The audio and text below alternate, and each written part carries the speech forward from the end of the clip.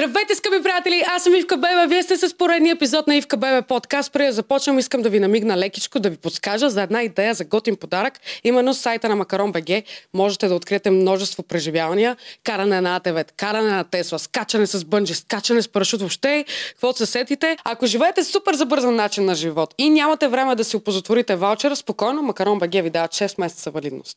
Красив ваучер в подаръчен плик. Няма нужда да се занимавате с опаковки, момчета. Знам, че ви е неприятно. Сега ще го подаря на госта, който гост ми е един колега. Доказал се във времето. Мисля, че вече 12 години се занимава с това. Боби Star репортер сме на гости. Благодаря ти, че приема моята покана и ти подарявам ваучера. Аз много ти благодаря, че ме Може покани. да караш Тесла. Ето, сега си говорихме за Тесла. Хубав ваучер, благодаря ти. Да. Забравих да кажа на хората, че може да се възползват от 10% отстъпка, защото в тази инфлация. Ивка 10. Така тук ще го става да се вижда. Това е професионалист. Как си, Боби, първо? Много съм добре, благодаря ти още веднъж, че ме покани. Наистина за мен е удоволствие. Ще се опитам да говорим като професионалисти, а не като приятели и колеги, защото все пак... Ние се познаваме вече с теб 2 години някъде. Да, така, 2 години се работим познаваме. заедно в Плаза. Точно така. Искам да ви кажа, че с Боби се работи изключително лесно, защото ти си го правиш... така, то ти си спуска факс. Както и при теб. Почнахме комплиментите, както и при теб. Хората, които са те виждали на сцена, знаят колко добре се справяш, така че е страхотно. Благодаря ти. Значи сега искам да започнем от там. Какво означава според тебе репортер? Това е много, много специфично какво означава репортер. Аз съм бил репортер в много телевизии, преди да се занимавам с Star Reporters. Бил съм в БНТ, бил съм в Нова телевизия, бил съм в България On Air, бил съм в TV7. Бил съм в музикална телевизия Box, преди да стигна до Star Reporters. И репортерството има много, много различни аспекти. В момента хората смятат, че щом вземеш микрофона, ти ставаш просто репортер, а то въобще не е така. Ние сме опитвали в Star Reporters да каним много репортерки, които да свършат нашата работа, но те просто не се справят. Според мен обаче най-гадното е да си политически репортер, защото е много трудоемка задача и много, много хабяща енергия. Политиката е една тема, която нито аз, нито ти сме подхващали. Били тръгнал да се занимаваш с политика по-сериозно? Аз се занимавах с политика много дълги години. Може би 6 или 7 години бях част от младежката организация на една от партиите. Помагах активно там. Работил съм в Народното събрание като помощник на депутати. Работил съм в Европейския парламент като асистент на един от евродепутатите. Завършил съм политически науки и аз си представях, че моят живот ще бъде свързан с политиката, но когато се върнах от Брюксел, от Европейския парламент, просто исках да се занимавам с нещо близко до политиката и това беше журналистиката. Тогава бях политически репортер доста дълго време, после почнах да правя лайфстайл неща и вече тотално загубих фокуса от политиката. Аз ти прегледах много от нещата за TV7, там си съвсем различен. Може би заради това, че си бил в рамките на телевизия, защото телевизията е много различно пространство от това, което е в YouTube и в социалните мрежи като цяло. Би ли се върнал пак в телевизията? По-скоро не. Ако бих се върнал, по-скоро бих се върнал като продуцент, като репортер или като човек, който биха наели на работа. Със сигурност не, защото в политика, в телевизията работиш, докато си удобен на някой. Когато не си удобен, директно те махат. Било дали си водещ или било то дали си репортер, така че със сигурност не бих се върнал. Ти сега си в 7-8 имате някаква... Да, в 7-8 имам рубрика в 7-8. Да. Имах рубрика първо при Слави в вечерното шоу, след това направихме Star Reporters, направихме предаване в 7-8 и сега продължавам с рубрика в сцена при сценаристите. Това е приятното нещо да имаш рубрика, защото за цяло предаване е наистина много трудоемко и когато правиш предаване... хората не го знаят, че е много трудоемко да се направи. Те гледат крайния резултат и просто казва и отсъждат това не ме кефи, това ме кефи, ти си тапанар, ти си идиот, това е много яко, браво на тебе. И до там, за да ти кажат те, Валери, че ти си тапанар, ти е отнело примерно месеци, за да го свършиш това цялото нещо. Имаш ли някой човек, който те провокира да започне да се занимаваш точно с такъв тип лайфстайл интервюта? Не е имал конкретен човек, просто това ми се правиш. Аз в TV7 започнах за първ път да правя лайфстайл неща, тъй като бяхме изключително много репортери. Между другото в TV7 бяхме 70 репортера и беше просто изключителна конкуренция вътре и тъй като от 70 репортера не всеки може да прави политика, имам при 5 човека да са в парламента или 10, другите трябва да правят някакви други неща. И аз започнах да правя лайфстайл неща за различни предавания и оттам просто ми харесаха лайфстайл нещата. Хората, колегите в TV7 започнаха да ги харесват и започнах повече да правя лайфстайл, отколкото политика. Въпреки че съм работил в телевизия Европа, забравих да кажа, там също доста дълго време бях. Там бях само политически репортер и само в Народното събрание работех. Много неприятна работа, наистина. Избягваш вече от политиката като цяло. Ами, по принцип, политика и футбол не обичам да коментирам с хората, защото ти сега, примерно, ако си от Левски, аз съм от ЦСКА, аз не мога по никакъв начин да те убеда да станеш. А ако ти си по принцип ще гласуваш за ГЕРБ или за БСП, аз при гласувал за Възраждане или за друга партия, по никакъв начин ти не можеш да ме убедиш в правотата си, нито аз в твоята. Единството, което може да правим е да спорим и да даваме някакви доводи, които другия не би приел, така че предпочитам да си запазвам доводите само за себе си. Това не са градивни разговори, особено в България. Политиката и футбола са двете неща, от които българина най-много разбира. Най-много, а преди това разбираш от коронавирус, нали? За или против ваксините, каквото и да кажеш, знам, че ще те нападнат, ще скочи срещу тебе, затова спрях и ваксини, когато беше коронавируса, да обсъждам. Кажи ми сега, помниш ли първото си интервю? Да, първото си. Отлично го помня. Първото си интервю в живота, официално, за което ми плащах, защото бях стажант в много телевизии, беше в TV7. Бях 2 дни или 3 дни. Ми казаха, утре започваш да правиш утре трябва да направиш репортаж. И аз супер много се бях паникьосал какво се прави, как се прави, какво се случва. И тогава бях с една моя приятелка, италянка, Мартина се казва. Тя беше в България и направих първото си интервю с нея, как един чужденец идва да живее в България. Имаш ли притеснение при това? Защото, примерно, мене всеки път до ден днешен, в момента, в който хвана микрофона и почва да ми се върти кора. Много се притеснявах тогава, просто защото не знаех какво се случи след това, как да го монтирам, как да изглежда. Нали, нямах никаква представа. А ти си монтирал сам нещата? Не. Всичко сам си монтирах и в телевизията и сега в повече неща сам си монтирам. Вече 7-8-10 години монтирам почти всичко сам. Искам само да кажа на хората, че това да създаваш интервюта и после да ги монтираш е много по-трудно, отколкото само да създаваш. Защото монтажа, това е виж пилотаж. Там е майката. Да, виж пилотаж, когато искаш да направиш нещо по-интерактивно. За телевизиите, по принцип, за новинарските емисии, само кътове. Там е лесно, там трябва да минава бързо материал, но пък за нашите артистични неща вече е доста по-трудно. Социалните мрежи са много гладни на интерактивни видеа и някакси все по-бързо, не знам дали забелязваш, все по-бързо им минава съсредоточаването в даден продукт. Да, хората много се разглезиха с всичките субтитри, които излизат и просто ти трябва първо, освен да дадеш много хубав контент, трябва да бъде много хубаво заснето, отделно трябва да има субтитри, отделно трябва да има светлина, отделно трябва да има хубав звук. Хората много се разглезиха, защото всеки вече прави видеосъдържание. Мисля, че път от еволюцията, който заедно трябваше да извървим с аудиторията, защото сега в крайна сметка ние сме на ниво телевизия. Аз смея да го твърдя, че ние наистина сме на ниво телевизия, даже може би над някои телевизии. Абсолютно съм съгласен. За съжаление, много рекламодатели не могат да го осъзнаят това, защото аз постоянно се сблъскам с това, че когато правихме предаване в телевизията, те са готови да дадат много по-големи пари, но когато правим онлайн, обаче ти казваш, че ще ни гледат 200 000 човека не са малко човек.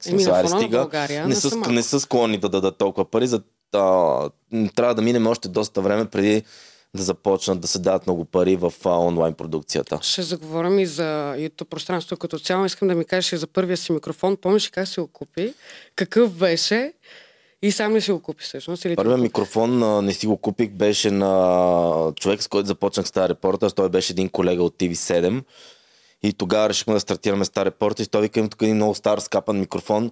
Давай с него. Имахме един кабел, който беше 3 метра и го връзахме в камерата този кабел и с него вървяхме там по събитията. Значи така, как не си обесил някой човек? Аз между другото също започвах с кабел и едно детенце ми се оплете караше колело и се оплете в кабел. Мислих, че много неприятно беше, особено когато ходихме на събития, когато вътре е така просто от хора и с някакъв кабел вървите и хората прескачат този кабел и се спът в него. Беше много неприятен. Това ми беше първия микрофон. Още го пазя и съм си го оставил за спомен. Сантиментален. Много сантиментален. А първият микрофон, който си купи с твои си пари, изкарани от журналистиката? Да, първият микрофон беше един много специален микрофон, който много малко хора използват. Той е полупрофесионален микрофон, който се включваше в телефона. И там записвах звука в телефона и аз направо се бях родил и си представях, мале, оператора ще бъде на 10 метра от мен, аз ще бъда тук и той ще ме чува какво се случи, ще можем да не сме свързани, си го представих си, камале, това е страшна работа. Се природих сега. Да, и така Радо, моя приятел, ми беше измислил този микрофон. Схемата. Да, схемата и доста време карах с него. А сега снимаш с един много хубав микрофон. Тук хората, които се занимават с това, ще ни разберат. Sennheiser снимаш. Да, с много скъп микрофон снимаме. Изключително скъп микрофон е и звука. Абе, има си разлика. Защото аз примерно снимам с Rode, също ми е много хубав микрофон, също много скъп, реално. Но Sennheiser си е Sennheiser. Това е... Rode е посредствената марка на най-високото на средното ниво. В смисъл, Rode е много хубава марка. Rode е много хубава марка, но тя е за професионална, полупрофесионална работа. Вече когато, в смисъл, няма да отидеш в телевизия, никой няма да работи с Rode, по принцип. Да. Всички работят с Sennheiser, нали? В всички телевизии микрофоните винаги са Sennheiser. В смисъл, Sennheiser, Shure, даже с Shure не работи, нали, като микрофон, той е за пеене повече, но това са професионалните марки, нали. Ето за хората, които те първо почват да се занимават с репортажи, Sennheiser е ваша. Но Rode е супер, също върши страхотна работа, да, но просто... примерно, аз като съм правила интервюто с твоя микрофон в Плаза, като съм правили, звукът е коренно различен. Обира, нали, никой не иска 2000 лева да дава за микрофон, като ти не знаеш дали ще ги върнеш тия пари, дали ще ги изкараш, така че първо си купуваш даже под Rode, защото и Rode не е много ефтин. Да. Си купуваш някакъв малък микрофон, тестваш го, след това купуваш Rode, когато го тестваш, купуваш вече Sennheiser, в смисъл, има си някакъв път. За какво да купуваш техника скъпа, като ти няма да я ползваш. Трябва да си еволюция. Интервютата според теб рефлекция ли са на истинския живот, на реалния живот? Ами, зависи за кои интервюта става дума. Ако говориш за интервюта в Плаза, това си абсолютен реален живот. Хората споделят своите мисли и своите преживявания по много интересни теми. Ако говориш за много други интервюта, които правим в студио, там е някои хора да, други просто искат да се представят в най-добрата светлина, трети се представят в една лъжлива светлина, която смятат, че би се харесала на хората. Там не можеш да разбереш по принцип човека дали ти казва истината или не, ако не тръгнеш да го проверяваш. Аз нямам никакво желание да ги проверявам. Как се справяш с гости, които точно това опитват се да изкарат един образ на ангел, на майка Тереза слезнала на земята? Как се справяш такива хора? Защото те се правят на щипани госпорци. Аз примерно не обичам хора, които ми заобикарат въпрос. Хората сами могат да си направят преценка зрителите дали този човек е искрен или не. Ако той не е искрен, в един момент рано или късно си проличава, защото започваш да го питаш други въпроси. Той в един момент просто зацикля, защото той няма на къде да продължи тази история. Той е стигнал да разказва до някъде, но не до края. Така че тогава си проличава. При някой не си проличава. Ти си права, но честно казано малко гадно ще прозвучи, но мен не ме интересува дали лъжи или не. Аз съм там, за да направя готино шоу, хората се забавляват, да бъде забавно, да бъде готино. Ако не си ти това, което си, окей, аз няма да си лягам с тебе, няма да се женя. Направили сме готино шоу, направили сме и стискаме си ръцете и продължаваме. И си тръгваме. Обичаш ли някой на теб да ти задава въпроси?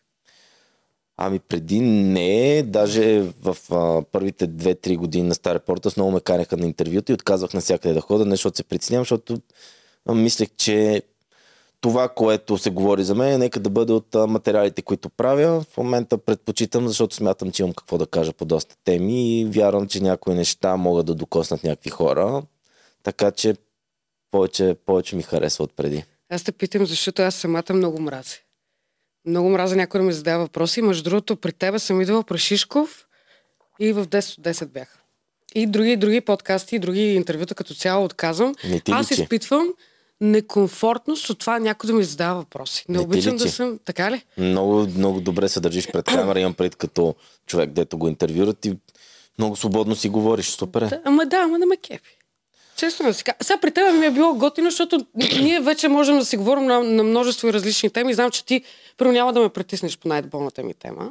А коя ти е най-болната тема? Няма да кажа сега. Ето. Просто хората може би... Хората искат да знаят коя ти е най-болната тема. Ами не обичам да си говоря за личния живот. Аз мисля, че ти не обичаш. То в крайна сметка ние правим някакви материали, издаваме някакво съдържание. Хората наистина могат да си правят изводи от това, което пускаме в социалните мрежи. Но личният живот винаги е много интересен и винаги ще бъде интересен. Ти си го пазиш, личният си живот. Вече си го пазя, защото няма смисъл да го показвам наляво и надясно. В повечето случаи няма хората толкова много се зарадват за мене, нито да се натъжат на мене, за какво да правя някакъв контент на хората, дето... Ти имаше една публична връзка, която при 2-3 години, мисля, че беше. Да. А съжаляваш ли сега, че беше толкова публично всичко? Не мога да кажа, че съжалявам, беше и много приятно и много хубаво, но пък в момента със сигурност съм много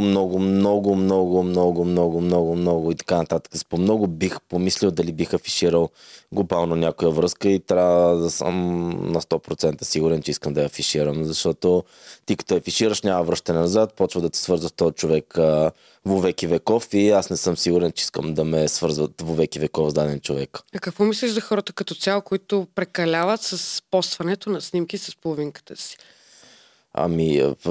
Това е просто начин да покажат, че и те са значими в този живот и че си имат свой човек, с който се обичат и с който преживяват любовта заедно. Аз вярвам, че един човек може да бъде щастлив и без да показва половинката си наляво и надясно. Но това е... Някои хора наистина се радват, толкова много обичат, че искат хората наистина да видят, че са с точно с този човек, въпреки че, честно казвам, никой не го интересува с кой си. Всеки се потънал в своите си проблеми. Никой не го интересува, ти имаш ли си гадже, нямаш ли, ще погледнат, че кажат, да, верно, Ивка си има гадже, чай сега да видя, сметките ме чакат, колко са, гаджето ме чака. Никой не го интересува цялото това нещо. Много ми е странно, когато хората си скачили снимки с половинките си. Аз се чуда с мъжа ли говоря или с жената говоря. Те говорят множествено число. Те говорят множествено число. Това като майките първите 2 години назад. Ние се накахме.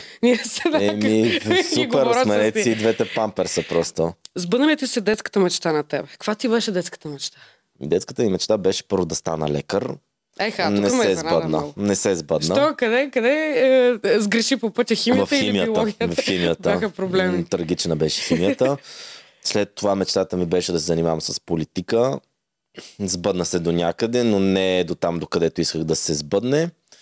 И после ми беше да бъда водещ и да се занимавам с това, което занимавам в момента. До някъде се сбъдна, до някъде не, защото още много пъти има да извървиме, докато направим по-големи и грандиозни неща. Всичко се прави стъпка по стъпка, за съжаление. Какво мислиш за напред? Как мислиш да се развиеш? Защото аз те познавам и ти си много амбициозен човек. Ти няма спреш до тук. Аз да ти кажа как мисля да се развиваме, то просто приоритетите се сменят постоянно спрямо средата, която е със сигурност. Искам да бъдем по-големи, по-мащабни и нещата, които правим да са още по-мащабни от нещата, които са в момента и да ни гледат много повече хора. И ако живот и здраве имаме продукция някой ден в телевизията, говоря за голяма продукция. За мен това би било много голяма крачка напред. За много голяма продукция трябва много голямо финансиране и много голям екип. Ако ние успеем да имаме голям екип и голямо финансиране, това би било най-доброто наистина за нас. Тоест наистина сме успели. Ти отборен играш ли си или по-скоро си вълк единак? В личен живот съм вълк единак, в професионалния аспект съм по средата, доверявам се на хората, с които работя и тяхната преценка, но ако смятам, че имам по-ясна преценка от мен, защото съм следил темата много повече и съм научил много повече по тази тема, много трудно може да ми промениш решението, защото реално погледнато работата е колко си подготвен за тази работа. Ако ти всеки ден се подготвиш и гледаш нещо постоянно и следиш постоянно нещата, представяш си ги, вярвам, че си много по-подготвен от някой, който не следи толкова дадена ситуация. Ако някой повече разбира от мене, супер, аз искам да се доверявам на хората до мене. Аз пък знаеш ли на какво мнение съм? На такова, че гледам да се заобграждам от хора, които знаят повече от мен. За да могат да ми дават повече информация, даже и момчета тук и сега ще ми направят четка. Те знаят примерно повече от мен, как да застана, какво да кажа, светлината. Тук сега аз примерно никой не бих могла да ги наредя тия неща. И аз пък съм точно обратно. Аз обичам да си брейнстормам нещата. Винаги споделям, пиша това според вас окей ли или не. И никога не съм била такава, че аз да си взема решение. Може би, защото съм и жена, нали? И от това зависи. Ето, Кюро е тук, между другото, за хората. Да, това е човека винаги зад кадър.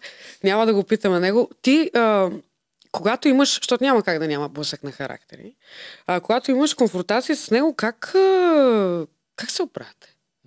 Оправяме се, не знам, ние се познаваме от много години, може би от 15 години се познаваме. Сега, честно казано, когато започнахме да работиме заедно, имахме доста повече сблъсъци и доста повече ни се различаваше мнението. В момента мисля, че сме стигнали до някаква фаза, в която правиме компромиси. При нас, ако видя, че той е непоколебим, на мен не ми се спори с него, казвам, окей, нали, ти си знаеш.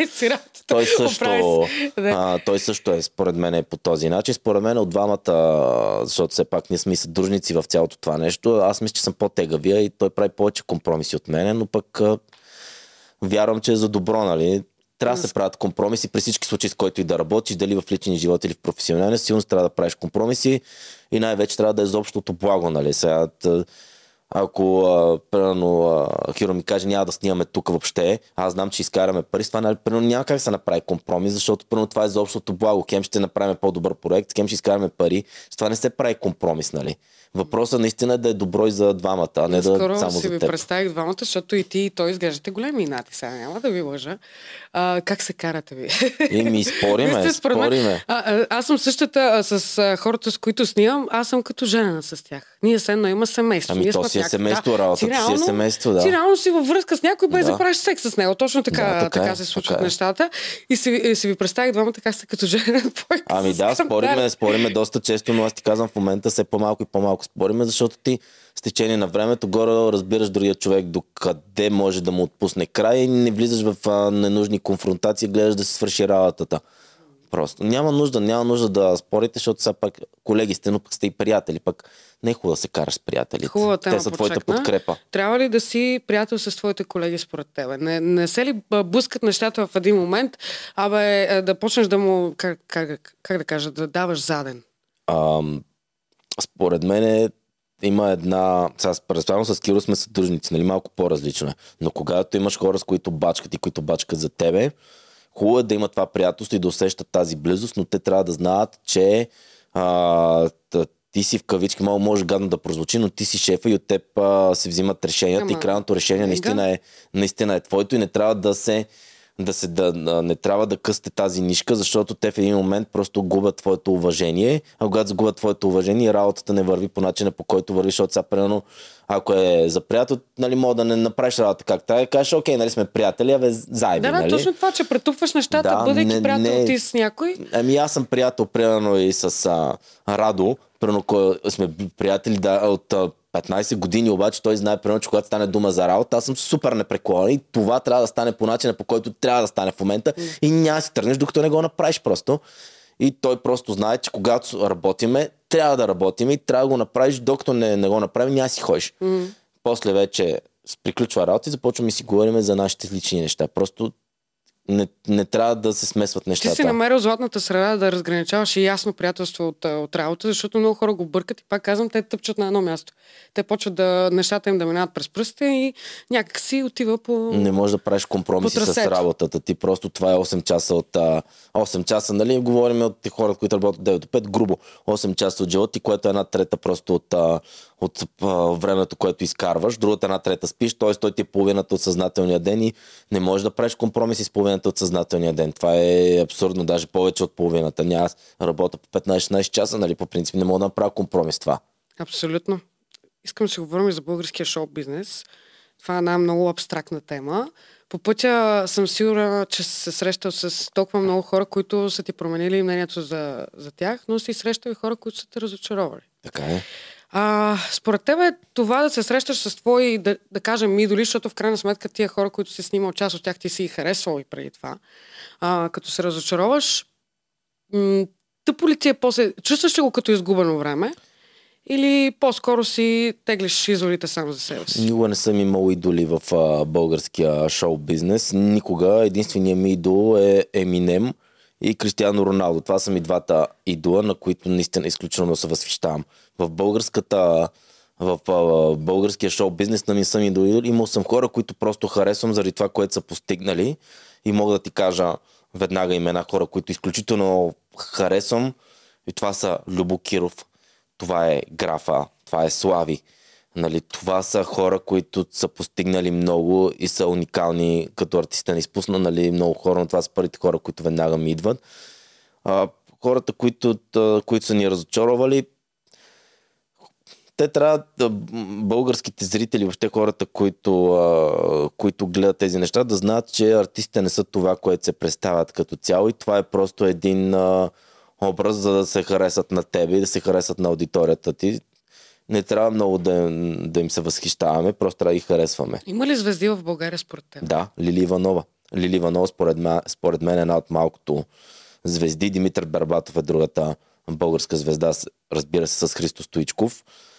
И Слави според мен е също една от българските звезди, защото той за българския шоу бизнес е направил толкова, колкото никой не би направил нали, в следващите поне 50 години. И то не само ентертеймента.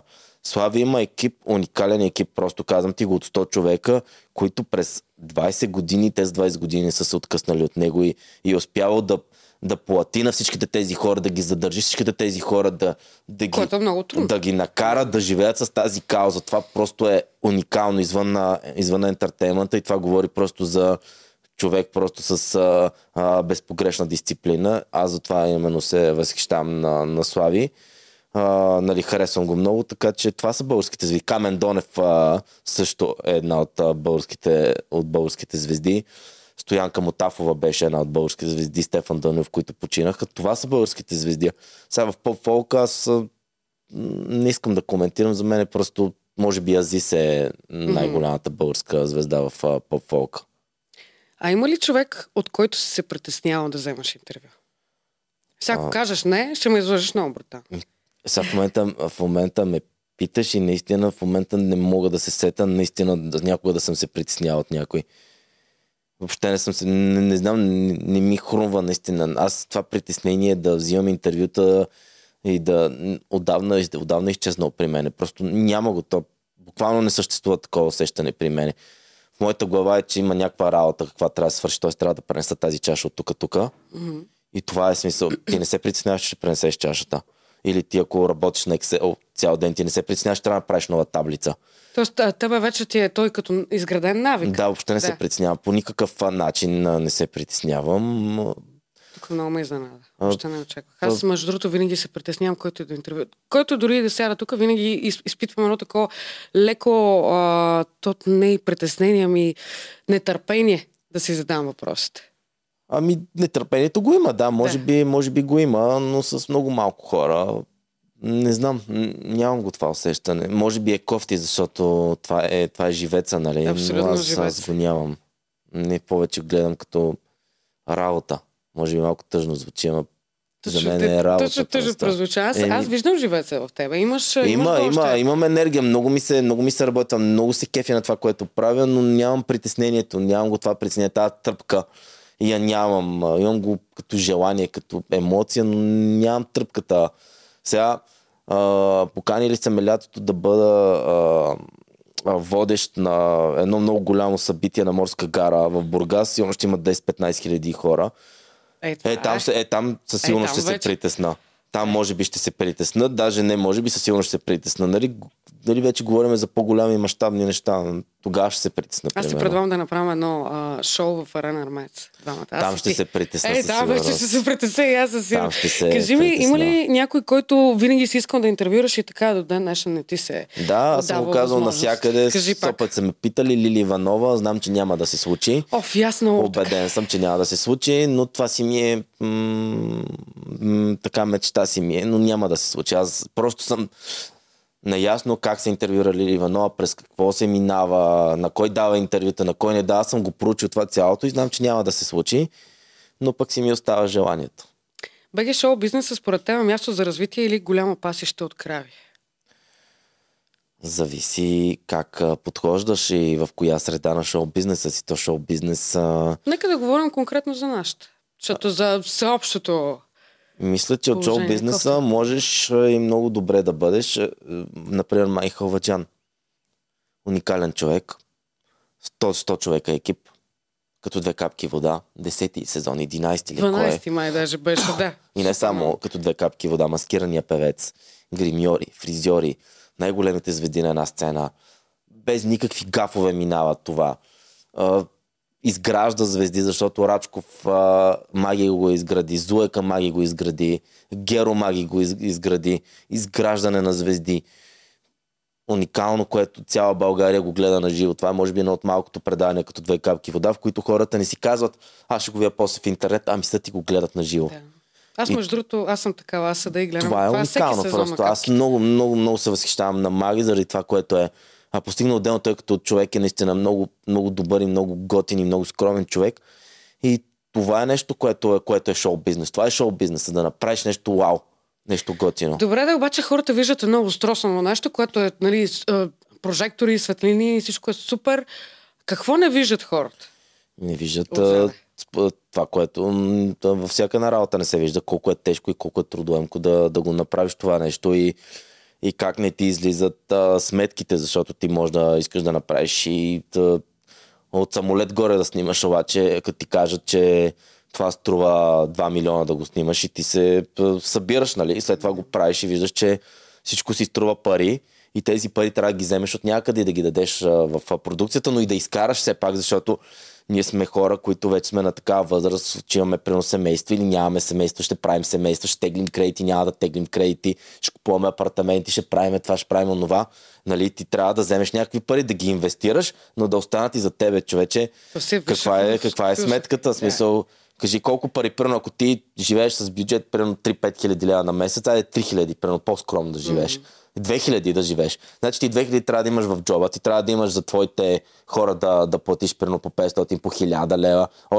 Още пари станаха 6-7. Отделно ти трябва да инвестираш още 2-3-5 хиляди, 10, станаха 10-12 хиляди.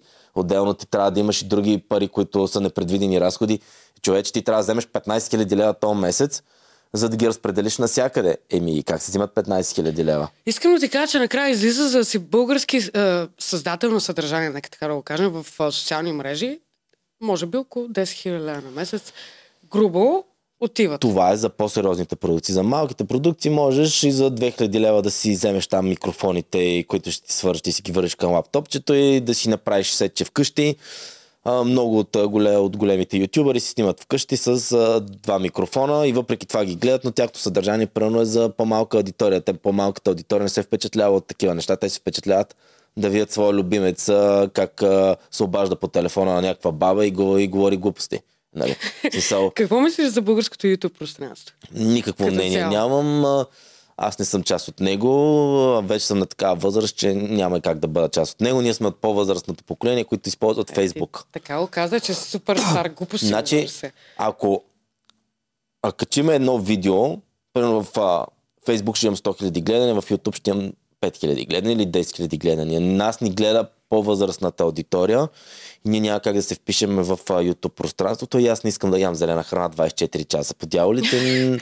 Искам да отида и да си да ям калмари в Капитан Кук, примерно. Не искам да ям зелена храна. Разбираш, смисъл, ние вече сме на друг етап. Никой не бих седнал в Капитан Кук, казах някаква страшна тъпотия. А гледаш ли български YouTube? Искам да ям нормално, като нормален човек. Гледаш ли български YouTube, защото ти трябва да знаеш къде постоянно си. Да, мисля, ти трябва да следиш конкуренцията нон-стоп. Аз, между другото, вечер си отделям поне по един час да гледам не само български YouTube, гледам и в Румъния, в Сърбия, в Гърция, какво правят. Нещо интересно ли ти е въобще? Светът на ванката ми е интересно, забавно ми е много, ала-бала също са ми интересни. Клашърса също го гледам. Пак се връщаме. Цанов, естествено ми е интересен, но той пак прави за малко по-зряла аудитория. Пак казвам, не ми е интересна, не са ми интересни тези неща. Аз когато сядна в YouTube, гледам шоуто на Джимми Фалон. Гледах до миналия сезон Елън Дедженеръс, гледам следобедното шоу приключи на Кели Кларксън, гледам Джеймс Кардън, гледам Джимми Кимел. За хората, които не им говорят тези имена по някакъв начин. Това са хората, които правят вечерните и следобедните шоута в Америка. Нека да го кажем, че те откриват водата, ние претопляме и после гледам Morning Show, британското шоу, нали, сутрешно. Гледам такива неща. Тези са ми интересни. Искам такава продукция да правя. Не ми се прави YouTube продукция. Прави ми се вечерно шоу. Не ми се прави ядене на храна 24 часа и предизвикателства да се щипкаме и да ядеме канела. Такива неща не ми се правят. Какво видеосъдържание според теб липсва в България? И има глад за него. това може би ти трябва да кажеш. Аз мисля, че всякакво съдържание в момента не липсва. Мисля, че хората са се ориентирали, щом започнаха и от това съдържание, дето с ногтите лекичко, как се казваше. Аз съм мъра. Да. Да, щом и това съдържание започнаха да правят. Мисля, че хората много добре се ориентират и ако има липсващ сегмент, те много бързо го запълват. Има всякакви, просто някой видеосъдържание не е толкова гледаемо, нали? Защото примерно за по-профилирана аудитория, например, кулинария, примерно, или ревюта, фуд ревюта, също има хора, които се занимават с това, просто не е за масовката. А за TikTok? Изговорихме YouTube. Какво мислиш за TikTok? Това е една мрежа, която е с много въпросителни. Много хора казват, че едва ли не е губене на време. Аз мисля, че българският TikTok малко дигна нивото. Да. Но, въпреки това, продължават да изкачат някакви хора оттам, които са, меко казано, непоправими. И ще продължават да изкачат, защото разликата между Instagram и Facebook и YouTube, където искаш, и TikTok е, че в YouTube и в където искаш, която е друга платформа, трябва да натрупаш сабскрайбъри, за да станеш популярен. В TikTok може да имаш и 500 сабскрайбъра или 1000 или там колкото и да станеш популярен за една нощ, защото алгоритъма просто показва видеята, без значение колко абонати имаш. Така че ти може да имаш и 300 000 абоната, и да ти гледат видеото 3000 човека, нали? Както много хора имат в TikTok 300 000 абоната, пък на лайв ги гледат по 100 човека. Мене ме гледат много повече, примерно нямам 300 000. Тоест там алгоритъм работи просто по съвсем различен начин и затова хората те нямат с какво да изпъкнат, освен с някаква глупост хората. Нали, ти не си дипломиран лекар, в който седнеше дава съвети на хората. Ти просто искаш да станеш популярен и единствено нещо, което може хората да почват да шерват, да правиш някаква простотия. И, за съжаление, и хората обаче все повече да се простотии променят, се между правят. другото. Аз забелязвам, че вече дори да кажеш някаква простотия, не става вайрал. Което за мен е бонус, защото в крайна сметка, като пускаш при някои не става, при други става. Ако си жена, имаш много по-голям шанс да станеш вайрал, отколкото ако си мъж. Да, това ми е следващия въпрос. Мъжете или жените успяват по-лесно? Въобще, в обществото. Със сигурност този свят е направен в услуга на жените и в удобство на жените във всеки един аспект от живота и смятам, че на мъжете им е много по-трудно на жените, било то работно, било то в личен план, било то и в какъвто и друг план да бъде. Този свят е направен в удобство само за жени. Четах ти много от коментарите, много хора те обвиняват в това, че ти си женомразец. Защото имаш много крайни изказвания. Аз самата съм чувала също много крайни изказвания. Кажи, на какво се дължи това? Някой обидил ли те? Това го оставяме. Да видят хората, кои сме професионалисти. Някой обидил ли те? Наранен ли си личностно или просто си правиш изводите от всеобщия профил? Това са реалния живот по този начин тече. Защо трябва да бъда обиден? Ако отидем аз и ти кандидатстваме за репортери, ако ти си покажеш силиконите, които си сложи преди една година, мисля, че имаш по-голям шанс да те вземат на работа от мен. Ако аз и ти сме гаджета и те удара, ще бъде ужасно, нали? Обаче ти ако ме удариш, какво ще стане? Нищо. Това не е ли домашно насилие, ако ме удариш? И ако на кого да се оплача? На полицията ще ми се смеят, на приятелите ще съм женчо, обаче ти можеш да ме биеш всеки ден. И какво? Нищо, но аз ако един път те удара само, вярвай ми, че ти ще ми опетниш името с години наред. Второ, ако аз и ти сме женени и тръгнем да се развеждаме, какво ще се случи? Детето ще отиде при теб, апартамента, който заедно плащаме, ще отиде за теб, защото аз по закон трябва да ти предоставя жилище, ако имаме такова жилище. Само че аз ще продължа да плащам кредита, в който ти ще живееш с бъдещия си мъж и аз ще плащам на бъдещия ти мъж. И още много други такива... Много тъжно прозвуча. Да, то е такова и точно такава история чух от едно момче съвсем скоро. Също, което последното казах, да не се повтарям. Просто в момента той плаща апартамента на бившата си жена, която живее с детето в неговия собствен апартамент с бъдещия им мъж. И той нищо не може да направи по въпроса, защото такъв е закона в полза и в удобство на жените. Представи си, че животът е един шах.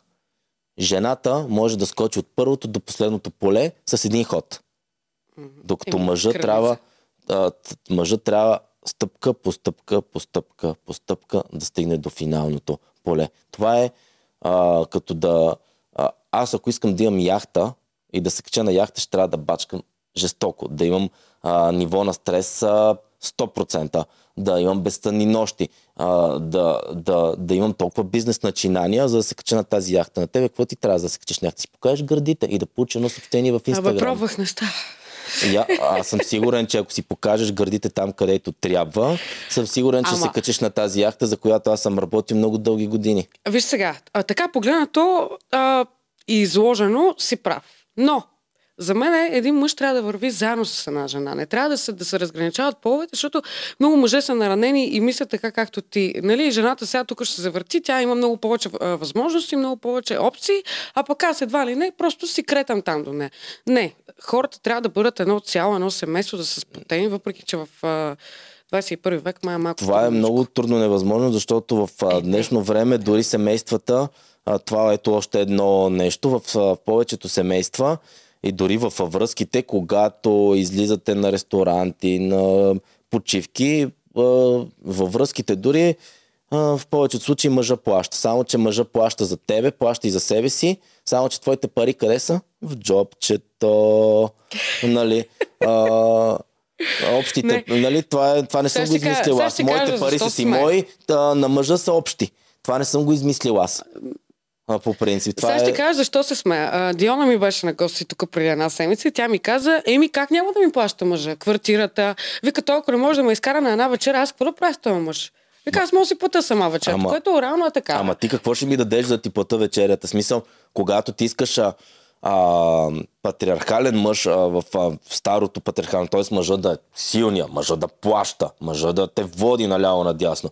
Ти какво ми даваш? Ти готова ли си да бъдеш патриархалната жена? Да се прибера вкъщи, да ми е сготвено, да ми е изпрано, да ми е уютно, да ми е спокойно? Не. Ще кажеш, аз да не съм ти готвачка, бе. Аз да не съм перачка, бе. Нали? Или ще вземеш готвачка с моите пари и перачка, чистачка с моите пари, за да ми е чисто вкъщи. А ти какво ще правиш по цял ден? Защото жените казват, аз давам любов, аз давам... Каква любов ми даваш, бе, човек? Ти смяташ ли, че един човек може всеки ден да ти дава любов? Аз не вярвам една жена да може да ти дава всеки ден любов. Тя по някой път е в цикъл, по някой път има проблеми в работата с приятелките, не знам си какво, а по някой път има проблеми с теб самия. Боля главата. Нали, боля главата. И тя ти къса нервите от 7 дни в седмицата, примерно 2 или 3 или 4, по някой път 7. По някой път 8 дни от 7 ти къса нервите, нали? Това е любовта, която тя ти да. Обаче тя живее в твоя апартамент. Закопа ги. Обаче тя живее в твоя апартамент и ти не може да й кажеш сега 3 дни излез да живееш на квартира, след това се върни 4 дни при мен. Искам да ти кажа, че съществува и обратния филм. Не е само. Съществува. Има много жени, които... Аз имам познати, които се издържат мъжете, бе.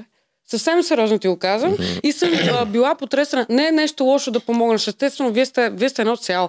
Аз също самата никога не бих отказала пари на човека до мен. Естествено, този човек, нали, хванал ме за ръката и вървим заедно пътя. Но има момичета, които си издържат приятелите и той издържат примерно по една, по 2, по 3 години. Което за мен пък вече е крайно. Това е, разбира се, от тези неща, които винаги има изключения. Ние говорим за всеобщата картина. Всеобщата картина е такава, каквато ти я казах. Трудна за мъжете и много взискателна, защото жените искат много от мъжете. Искам да е такъв. Обаче от другата страна тя нищо не дава. Дава си полови орган. Аз полов орган мога да си взема от всякъде. Защо ми е точно твоя полов орган? И твоя полов орган ще ми писне след половин година. Ти трябва да ми ядеш екстра над тялото ти, за да мога аз да те харесвам и да бъда да те искам и за напред. Ти какво ще ми дадеш екстра повече? Претенциите ти? Не, мерси. Вярваш ли в любовта? Вярвам в любовта, защото имам хора, които са намерили половинката си, но със сигурност трябва много компромиси. Честно казано, аз съм правил много компромиси в името на любовта. Въпросът е да не почнат компромисите да стават прекалено много, защото останат ли прекалено компромисите, дет се казва лавчето, качват ти се на главата, в една връзка е много трудно да не ти се качат на главата. Винаги единия е по-такива добряк и на него винаги му се качват на главата. Малко тъпо ще прозвучи, обаче аз не мога да бъда много добряк в една връзка. Имам пред добряк съм много, но съм много категоричен. Ако кажа нещо, не може да ми промениш решението и ми се качиш на главата. И ти поне си го казваш. Според мен жената трябва да е по-балансираната и не казвам да й крещиш на жената и да е такова, но когато види, че някаква ситуация се изнервя, според мен трябва да има усета просто да тушира нещата. Да тушира нещата, точно така, защото мъжете доста често, като се изнервиме и нормално, вие сте по-силния пол. Нормално да имате по-силни емоции, да си ги изразявате по различен начин. Може би трябва да сме и по-балансирани мъжете, но просто това е темперамент. Тук съм съгласна с теб, жената трябва да умее така да облагородява мъжа, че да тушира скандалите още в зародишен. Повечето жени точно обратното, фърлят още огън и още жупел. Нали? Тя иска драма, няма как. Това е спокойствието, любовта, която тя е готова да ти даде, за това, че ти я издържаш и за това, че ти помагаш и я водиш по почивки. Това е любовта, която тя ти дава по принцип, защото тя,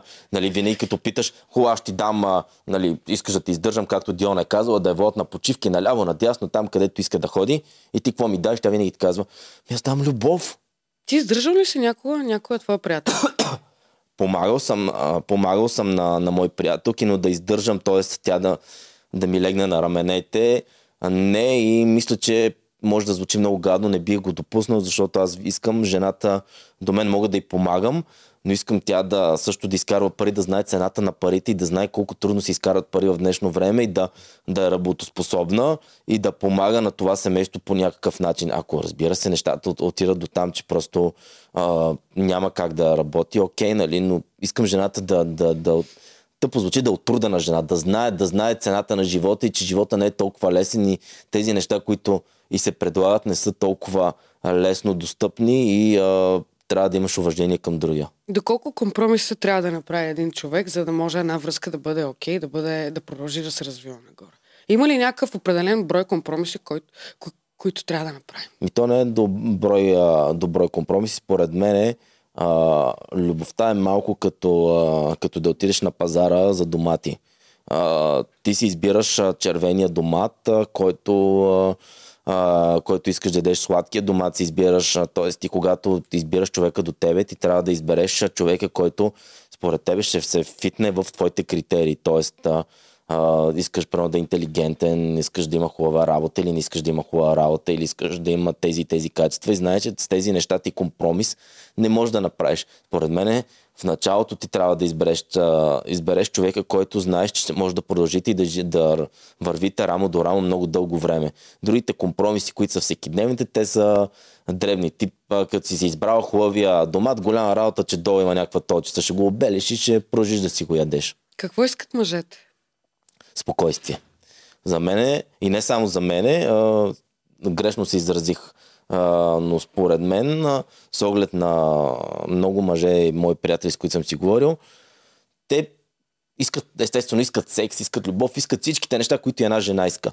Но за мъжа най-важното е... искат секс. Всички искат секс. Всички искат секс, просто не всички си го признават. Да, но мъжете искат спокойствие. Искат, тъй като в повечето случаи на мъжете им е много по-напрегнато и по-динамична работата, каквато и да е тя, искат, когато се приберат вкъщи, да имат нужното спокойствие и нужния уют. Уюта не говоря да ти готви, да чисти, а именно жена, която да те подкрепя, да бъде до теб и най-вече да не ти създава проблеми, главболия екстра. Тоест, когато види, че ти си изнервен, да не ръчка с пръчката, да ти създаде нужното спокойствие, когато види, че си изнервен, да направи нещо хубаво за тебе, с което да те успокои и вместо да се изнерваш допълнително вкъщи, да ти даде това спокойствие, което имаш, да отидеш зареден и другия ден на работа. Знаеш какъв проблем виждам? Защото те хората, извиня, че като са много ядосани, като мине тази страст, те като са ядосани, те не правят секс. Това по филмите, дето го има, се случват там първите месеци. След това те като са ядосани, спират и секс да правят. Затова нужното спокойствие ще накара да правиш секс човека. Истината е, че много рядко, когато има някакви големи скандали, се стига до секс. Да, по принцип секса спотява и сексът може да тушира нещата, но до следващия ден, защото се събуждаш сутринта, свършваш си 3 пъти, ама вече ти е минал оргазма. И ставаш с скандал. Отличен опит ли го казваш? Факти. Проблема на повечето взаимоотношения в момента, според мен, е, че жената иска драма. Тя иска драма, тя иска сериал, защото гледаме някакви филми и всичко е супер и страхотно, но винаги има някаква така, все едно Запаляте искрата, като има драма. Какво мислиш ти за това? Има ли е случай, където ти си в връзка и момичето постоянно прави някакви скандали, които са абсолютно излишни? Не мисля, че на всеки му се е случвало. Това просто е част от темперамента на жените. Нали? Но пък има и жени, които не създават драми. Пак се опираме до това човек да си подбере качествения човек, с който да продължи напред, защото, вярвай ми, всеки може, айде не знам дали е всеки, но повечето хора веднага могат да си хванат гаджетия, които са самотни. Веднага могат да намерят някой. Въпросът е да ти е подходящото гадже и не да хванеш първия срещнат или първата срещната, да намериш този човек, който ще ти отговаря първо по критериите и чак тогава така бих си избирал и така си избирам партньорки. Искам да отговаря на това и тогава ще направя първата крачка или към те имам пред към връзка, не за нещо друго, нали, да си говориме. Тогава ще направя крачката, защото знам, че тези критерии, ако ти ги спазваш, ще знам, че от моя страна ще можем да направим нещо по-дългосрочно. Сигурен съм, че и жените си избират мъжете по дадени критерии. Това с голямата любов и голямата страст, страстта бързо пламва, но бързо и гасне. За мен трябва да си много добър приятел с половинка. Защото наистина страстта в един момент той е качил килограми, ти си качила килограми. Някак си нещата се разминават. Когато сте качили килограми, ще се оглеждате на други места. Защо така сега? Защо така говориш? Не е хубаво да се оглеждаш на други места. Изневярата е неизбежна, по принцип. На кое място нареждаш секса в едни взаимоотношения? Колко е важен за тебе секса? Много е важен. Силно не би го сложил на първо място. На първо място ми е спокойствието. Може би на второ или на трето дори място. Сега има и преди, че списъка е много дълъг. Да, аз съм сигурна. Ключовите места. Как не го докара тук да опънем едно история особено български? На първите места е, но не е на първо. Първото наистина е спокойствието. Добре, в топ 3 ли? Да, в топ 3. Знаеш какво друго съм забелязала? Мъжете хемиската, жената да е мирна, блага и спокойна, пък в леглото да е кучка. Да. Как се получават тия неща? Ето, при те виж как се получава. Аз мога да съм пълно дърво. Това, което си разказвала, не сме чули такова нещо от теб. Много зависи. Да ти кажа, понякога тия, където се правят много оборотни, това между другото също го има. Вярно е това. Тези, които се правят и барборят много, са пълни дървета в секса. Той за мъжете важи също. Знаеш, имала съм случай, някой пръвно пратил си паламарката, сега вика как ще нали? И съответно един голям съсел. На нищо. Да. Ти пращаш ли си? Никога не съм го изпращал през живота си и вярвам, че никога няма да го изпратя. Никога не казвам никога. Не казвам го категорично. Не си пращал никога нудове, дори на твоя приятелка. Не съм се пращал дори по бельове, човек. Ти какво си продал се? Само те ми пращат. Сериозно? Много караш ли? Имам. Не. Те просто си пращат. Не, по някакъв път им казвам прати нещо и тя праща, но друг път те си пращат сами. Виж, повечето жени могат да те привлекат с тялото си. В случая с секс, тя ако не може да те привлече по друг начин, ясно е, че трябва да разчита на най-силното си оръжие. Най-силното оръжие на една жена. Вярвам, че сексът те затова толкова много се поддържат, купуват тонове грим, купувате, правите някакви неща, нон-стоп да сте красиви, защото вие лично съзнавате, че това ви е най-силното оръжие по принцип. Мъжете, защо не купуват кремове и не ходят на фризьори, гримьори, маникюр, защото мисля, че не може мъж да си направи маникюр и педикюр. Доста си го правят всъщност. Доста обаче са от модерните. Нормалните мъже като цяло рядко си правят маникюр, рядко си чистят лицето и такива неща, защото те имат други неща, които просто могат да покажат и с които могат да изпъкнат и това определено не е външния вид. Ясно е, че като си хубав и като си красив е добре, но това не е основното оръжие на мъжа. На жената е основното оръжие това. Какво мислиш за секса за една вечер? Секса не е повод за запознанства. По принцип, хубаво е за една, за две, за три, както ви дойде. Ако ви хареса, може още един път да се видите. Би ли олекнала една жена пред теб, ако излезете на първа среща и ти пусне на първата среща? Не. Тук ме излага, ама така ме излага. Не, замислих се. Погледна в земята. Не, просто се чудя дали да разказвам някакви такива лични истории от миналото. Защото това са някакви... Добре, ще знам въпрос така. Имало ли е случай, в който ти излизаш с някоя момиче на първа среща, лягате си и след това имате връзка? Да, това си казах дали да разказвам такива истории. Да, имал съм не една. Ма ти си голям плейбой. Веднага се сещам за... Просто не знам дали тия истории трябва да ги разказвам. Те са много лични, но съм имал, ето, добре, хубаво ще ти разкажа една история. Нали, писах ми с едно момиче много малко. Това обаче се случва доста отдавна. Нали, няма значение кога се случва. Писахме си с едно момиче няколко реда и тя каза, хайде да се видиме някъде, нали, да правим секция. Аз си казах, окей. Нали, бяхме си писали примерно няколко реда. Си бяхме писали. И така запазихме си един хотел. Аз влезнах вътре в самия хотел. Тя ме чакаше по бельо с едно шампанско. Аз си спомням само, че си метнах якето. Нищо не й казах. Тя нищо не ми каза. Не си казахме нито една дума. Правихме секс. После се запознахме. И после имахме връзка 2 години. Сериозно? Да. 1 или 2, вече не помня даже колко. 1 година имахме. Така че по никакъв начин тези неща не улекват при мен. За мен е важен човека каква стойност ще ти даде и какво ще ти каже и какво ще ти допринесе за твоя живот, а не дали си ляга с теб на първа среща. От първа среща лягане до първа среща лягане има голяма разлика. Има някои жени, които веднага знаеш, че щом си лягат си лягат с теб, веднага ги усещаш, че утре ще си легнат с някой друг. Но има и жени, които просто се кефят. Точно там е тънкият момент. Как ги усещаш? Опит е отделното. И да нямаш опит, не е нужно дълго да сеш. Нали, ще продължиш да комуникираш. Не ще искаш още един път да спиш прено с нея. Ще усетиш горе-долу става ли за връзка или не става за връзка.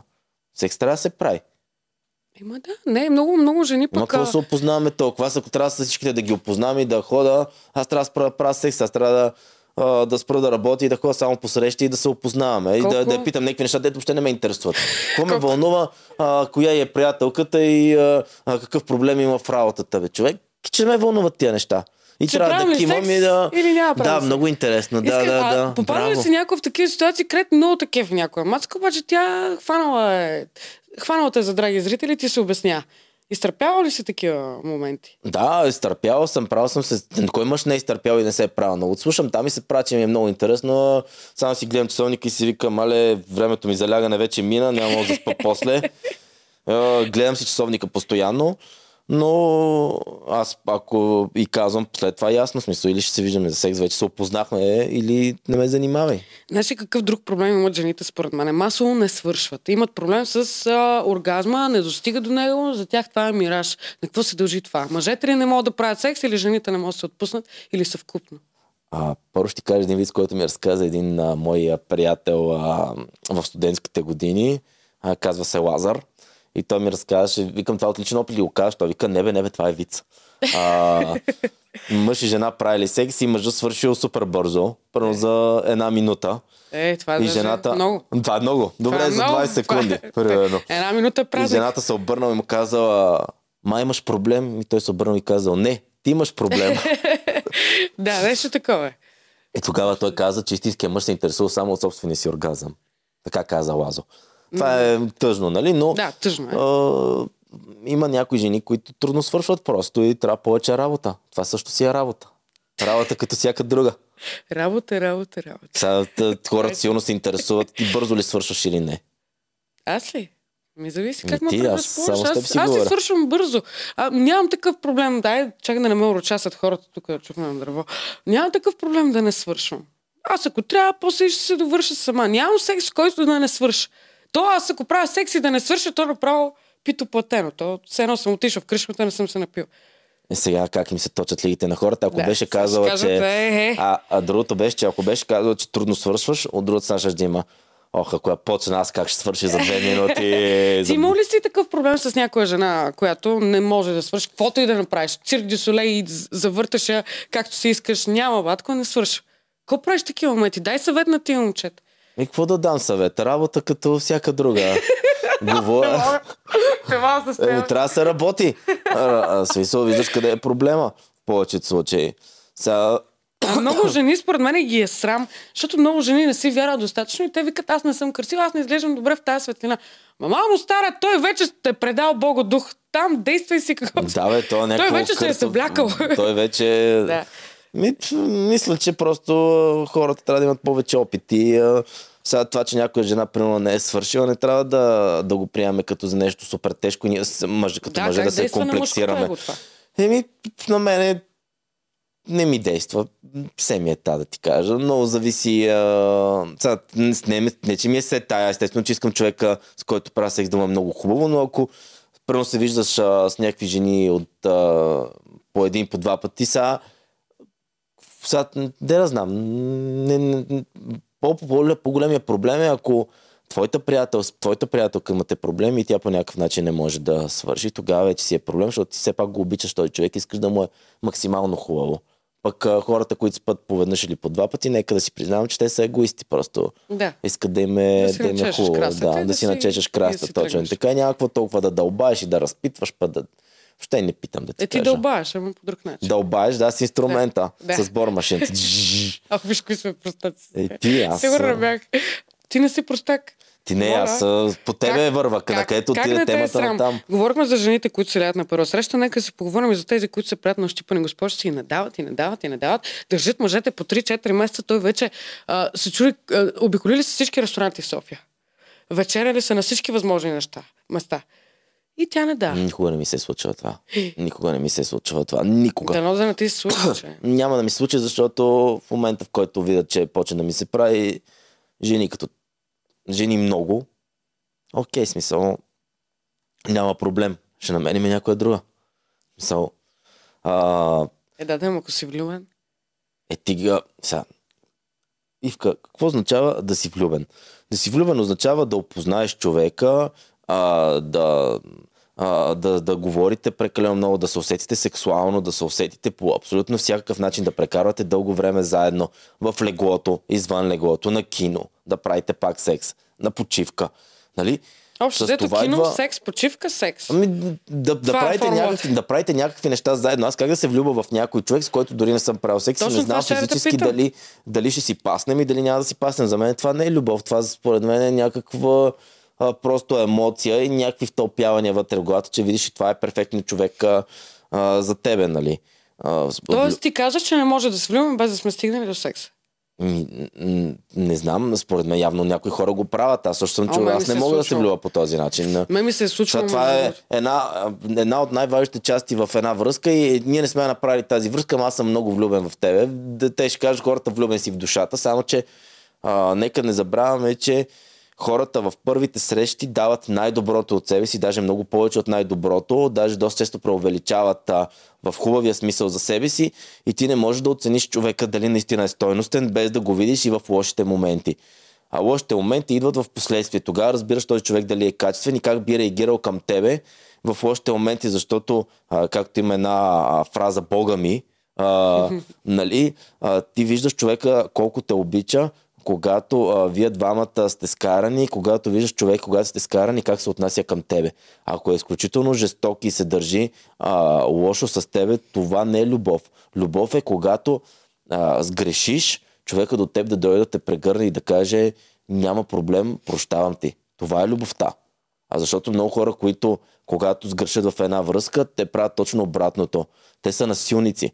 Те карат да се чувстваш още и още и още по-зле, вместо да те успокоят и ти кажат, че те обичат, и това не е любов. И тогава разбираш този човек дали истински те обича или просто е с теб поради някакви други причини. Какво би казал на те момичета, които продължават да се дърпат и мислят, че по този начин те шкараят и по този начин им стигат акциите, което отчасти може би да, но сега примерно не мога да излизате 3-4 месеца и ти да не си правила секс. Не ми извиняй, ти нямаш афинитет към този човек. Сега някакси е губене на време. Според мен това се случва на една по-ранна възраст отново, в която момичетата все още не са сигурни, не са си опознали сексуалността, не искат да ги мислят за едни или други, но когато една жена вече влезне в едни зрели години, в които тя преживява толкова много неща, тя самата знае какво иска и как да го постигне това. Това според мен са някакви приеми на по-малките момичета, които щом се прецени по този начин да правят, окей, но една зряла жена, която знае какво иска, виж, дори по филмите, вашите любими филми, като "Сексът и градът", Ако искаш дори някакви ситкоми, като Новите съседи, в които живееха горе 3 момичета, нали, това са ярки примери, в които жените знаят какво искат, какъв мъж искат и когато излезнат за секс, те отиват в заведение, за да си намерят секс и да си намерят партньор, с който да правят тази секс и говорят свободно на тази тема, но това отново говорим с зрели жени, които са преживяли много неща. Мога да те опровергая веднага и мисля, че младите момичета пред повече секси от мен и от тебе. Взети заедно. Много се... То е хубаво, че са разкрепостени, хубаво е, че обичат да правят секс, но не се спират. Няма такова нещо. Не. Това са една извадка от моите момичета. Другата част е пък точно обратната, в които пък много рядко правят секс. Няма златна среда сякаш. Не съществува вече. Или флирта е загубил давност. Той вече го няма флирта. Той или ще правим секс, или няма да правим секс. Няма такива, дай тук да излезем нещо, да се повеселим, след това се преберем, да правим секс, да ни е хубаво. Това нещо изчезна някъде, загуби се по пътя. Не знам дали социалните мрежи са проблем, не знам дали това, че хората не знаят как да комуникират правилно, също е проблем. Не знам дали пост-ковид синдром също ни изигра лоша роля, но някъде там флирта се загуби просто. Аз мисля, че има много голяма разлика между секс с 18 годишна и секс с 33 годишна, например. Мисля, че секса е много различен и смятам, че 18 годишната не може да ти даде качествен секс, тя може да ти даде едно блъскане, нали? Защото ти нямаш този опит да разбереш какво е истински секс. Ти смяташ, че истинския секс е като този по порнофилмите, просто да те хване за опашката и да те блъска като животно. Това, разбира се, част от секса много е хубаво, но това не е целият секс, нали? Така че 18 годишните, които ги блъскат наляво и надясно, не смятам, че могат да ти дадат качествен секс. Могат да ти дадат примерно от 1 до 10, примерно могат да ти дадат 3 или 4, т.е. едно освобождаване могат да ти дадат. Ако можехме да си пишем оценки след секса, ти колко би си писал? Киро веднага ме гледа, защото знае, че не мога да си пиша оценки, не знам. Факт е, че щом се връща, значи качеството е поне над средното ниво. Не знам. Български държавен стандарт. Не те, защото мъжете нон-стоп казват, че те са 10 от 10, чепа им е 10 от 10, любовници са 10 от 10, женици са разочаровани. Как се случва? Това не мога да ти кажа. Значи кажи ми число. Колко би се писал от 1 до 10? 8. 8 е добро. А ти колко би се писал? Аз ли? Петица. Средна работа. Слаба работа. Средна. Не, слаба, средна. В добрите дни може и шестица. Това, ако... Според мен, за да не е до 10 пълната програма, не я владее. Да, естествено. Не, аз имам реална самооценка за себе си. Така имам един сериозен въпрос обаче, който аз се чувствам малко виновна. Мисля, че и ти ще се почувстваш малко виновна. В джунгла на лесно достъпен секс ние с теб провокираме ли поевтиняването на взаимоотношенията според теб? Не. Сигурен ли си в това? Убеден съм. Защото, сега ще кажа какво ми се случи. Наскоро бях на едно събитие водеща и едно момче много готино дойде при мен и ми каза: много ти се радвам, супер си, имаш много широка аудитория, моля да те направи така, че с тия жени да създаваме семейство. И в момента, в който той ми го каза това нещо, аз почнах да си връщам лентата назад. Аз какви въпроси съм задала? Въпроси наистина, които на мен ми вършат работа, на аудиторията също и вършат работа, защото я забавляват, но аз каква добавена стойност давам на това нещо? А защо трябва да даваш добавена стойност? В смисъл, аз не съм учител, не съм и родител, аз давам моята добавена стойност когато се прибереш от тежък и кофти ден, да се забавляваш. Това е моята добавена стойност. Моята добавена стойност е забавление. Аз не съм обучител по принцип. Не вярвам, че и ти, в смисъл ти, ако искаш да бъдеш обучител, разбира се, че можеш да бъдеш, но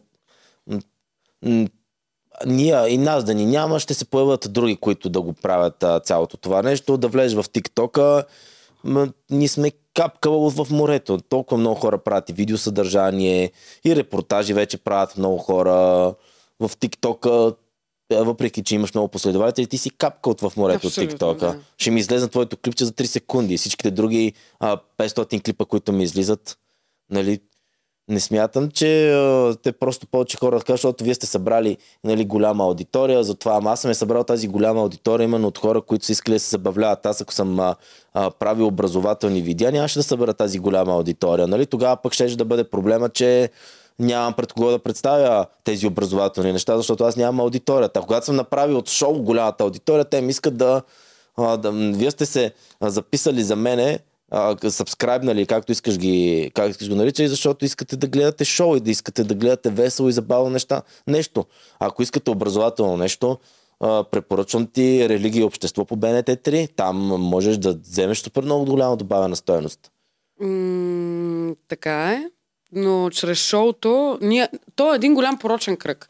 Защото ти трябва да имаш аудитория, за да имаш аудитория, трябва да дадеш простотия. Народа иска малко простотия. Не малко, много простотия на моменти. И ако не дадеш тази простотия, ти дори да кажеш нещо сериозно, то увисва някъде в пространството. Аз не го мисля. Наистина, казвам ти го честно, с риск за много хора да ме нападнат, аз не го мисля по този начин.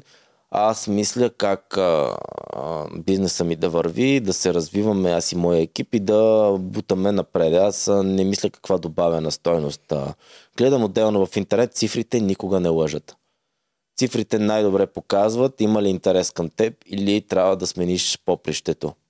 При мен цифрите не лъжат. Знам към какво имат интерес хората и към какво нямат интерес. Пак вече оттам нататък, когато се появяват дадени хора и ти казват че опоручаваш да се върнат другия път, когато правиме нещо стойностно, да седат и да гледат, а не да превключват видеото и да го изключват и да чакат простотията. Изчерпателен. Просто са лицемери. Страх ли ги е хората от обвързане според теб? Мисля, че мъжете ги е вече в повече страх от жените, защото се връщаме отново на темата, защото изискванията към мъжете станаха изключително големи, а не всеки мъж е в кавички тарикат и да не му пука и да е перде. И тези изисквания тежат на много мъже. И тогава вече, когато ти тежат мъжете, те е страх дали ще се справиш добре в тази ситуация или не. Вярвам, че мъжете повече се притесняват от обвързване, докато жените общо взето повечето мъже нямат кой знае какви очаквания към дадена жена. Те искат просто да не е луда. Това е. Искат просто да не е луда и да е читава. Вие сте занижили критериите и да прави хубав секс. И да прави хубав секс. Въпреки, че някои мъже не правят редовен секс, така че са склонни на по-лош секс, стига да е редовен. Защото допреди това не е имал и секс, така че лошия, но редовен секс е по-добър от никаквия. Последен въпрос, правите един блиц, след което ти можеш да ми зададеш един въпрос. Кое те възбужда в една жена? Интелект. Ау! Стига, бе. Сериозно. Това интелекта. Е много възбуждащо. Интелекта. Ако говорим като наобщо, а като външно? Гърдите. Ето, призна се. Аз чуш, що ме харесаш толкова. Да, съм good фен просто. Гърдите било. Блиц, богата или бедна? Бедна. С големи цици или с голямо дупе? Вече знаем отгоре. С големи цици. Горещ секс или разбирателство? Разбирателство. Пица или баница? Пица. Отгоре или отдолу? Жената или мъжа? Ти. Аз някак отдолу май ми е по-добре.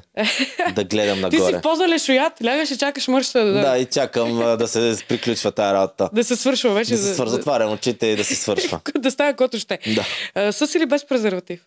Без. Добре. Имаш ли въпрос към мен? Не, но мога да измисля... Айде, знам, че те бива. Можеш ги. Умееш ги. Добре, със сигурност при тебе нещата трябва да са свързани с секс. Защото... Не е задължително, може да ме питаш за нещо по-абстрактно. Хората искат да разберат неща свързани с секс при тебе. Те вече всичко знаят при мен. Добре, ти в онлайн пространството стана популярна. Едно от нещата, с които стана разпознаван, беше с свиркането и с гълтането. Какво ще... Не, за гълтане не съм говорила, но ето сега ще кажеш, според тебе, когато се прави една свирка, къде трябва мъжа да свърши, къде не трябва да свърши. Където може. А къде не може? Те като се случват нещата, що да не може някъде пък да свърши? Сега в крайна сметка ти правиш свирка, да си свършва където иска. Защото някои жени твърдят, че са гнусливи. Да не лапат. Какво да им кажа сега? Ако са гнусливи, да не лапат. Добре, ето посъветва и дамите, когато видят инструмент в ръка, какво да правят. От опит. Ако го обичат този човек, да му доставят максимално удоволствие, ако не го обичат, да не го правят. Защото много жени не обичат да правят свирки именно заради това, че просто вече няма чувства към мъжа. Те не искат да му доставят удоволствие. Какво е секс? Секс е взаимно удоволствие. Това е. Това, че не го обичат, какво им пречи на сирчулина да направят? Не знам. Питаме ги. Питаме жените, какво ви пречи да направите, нали, една свирка. Маля, това как ще кръмна в TikTok? Само видях. И се чудиш и се маеш как да му излезе края. Просто. Слагам край току-що вече на подкаста. Засрамих се. Боби, благодаря ти за това гостуване. За мен беше често удоволствие. Боби Star репортер сме беше на гости. Вие не забравяйте, че имате 10% отстъпка в Макарон БГ. Там може да подарите направо уникално преживяване. Защото като подаряваме вещите се в един момент ще ги изхвърлим, нали? А пък изживяването, дай Боже, да остане за цял живот. Макарон БГ, Ивка 10% отстъпка. Не забравяйте да се абонирате за канала, ако ви е харесал. Ако не ви е харесал, не се абонирайте. Бъдете много здрави и ценете чуждия труд. Ценете колко много средства, емоции и като цяло време се вкарва в нещо, което вие виждате за 30 минути. Чао!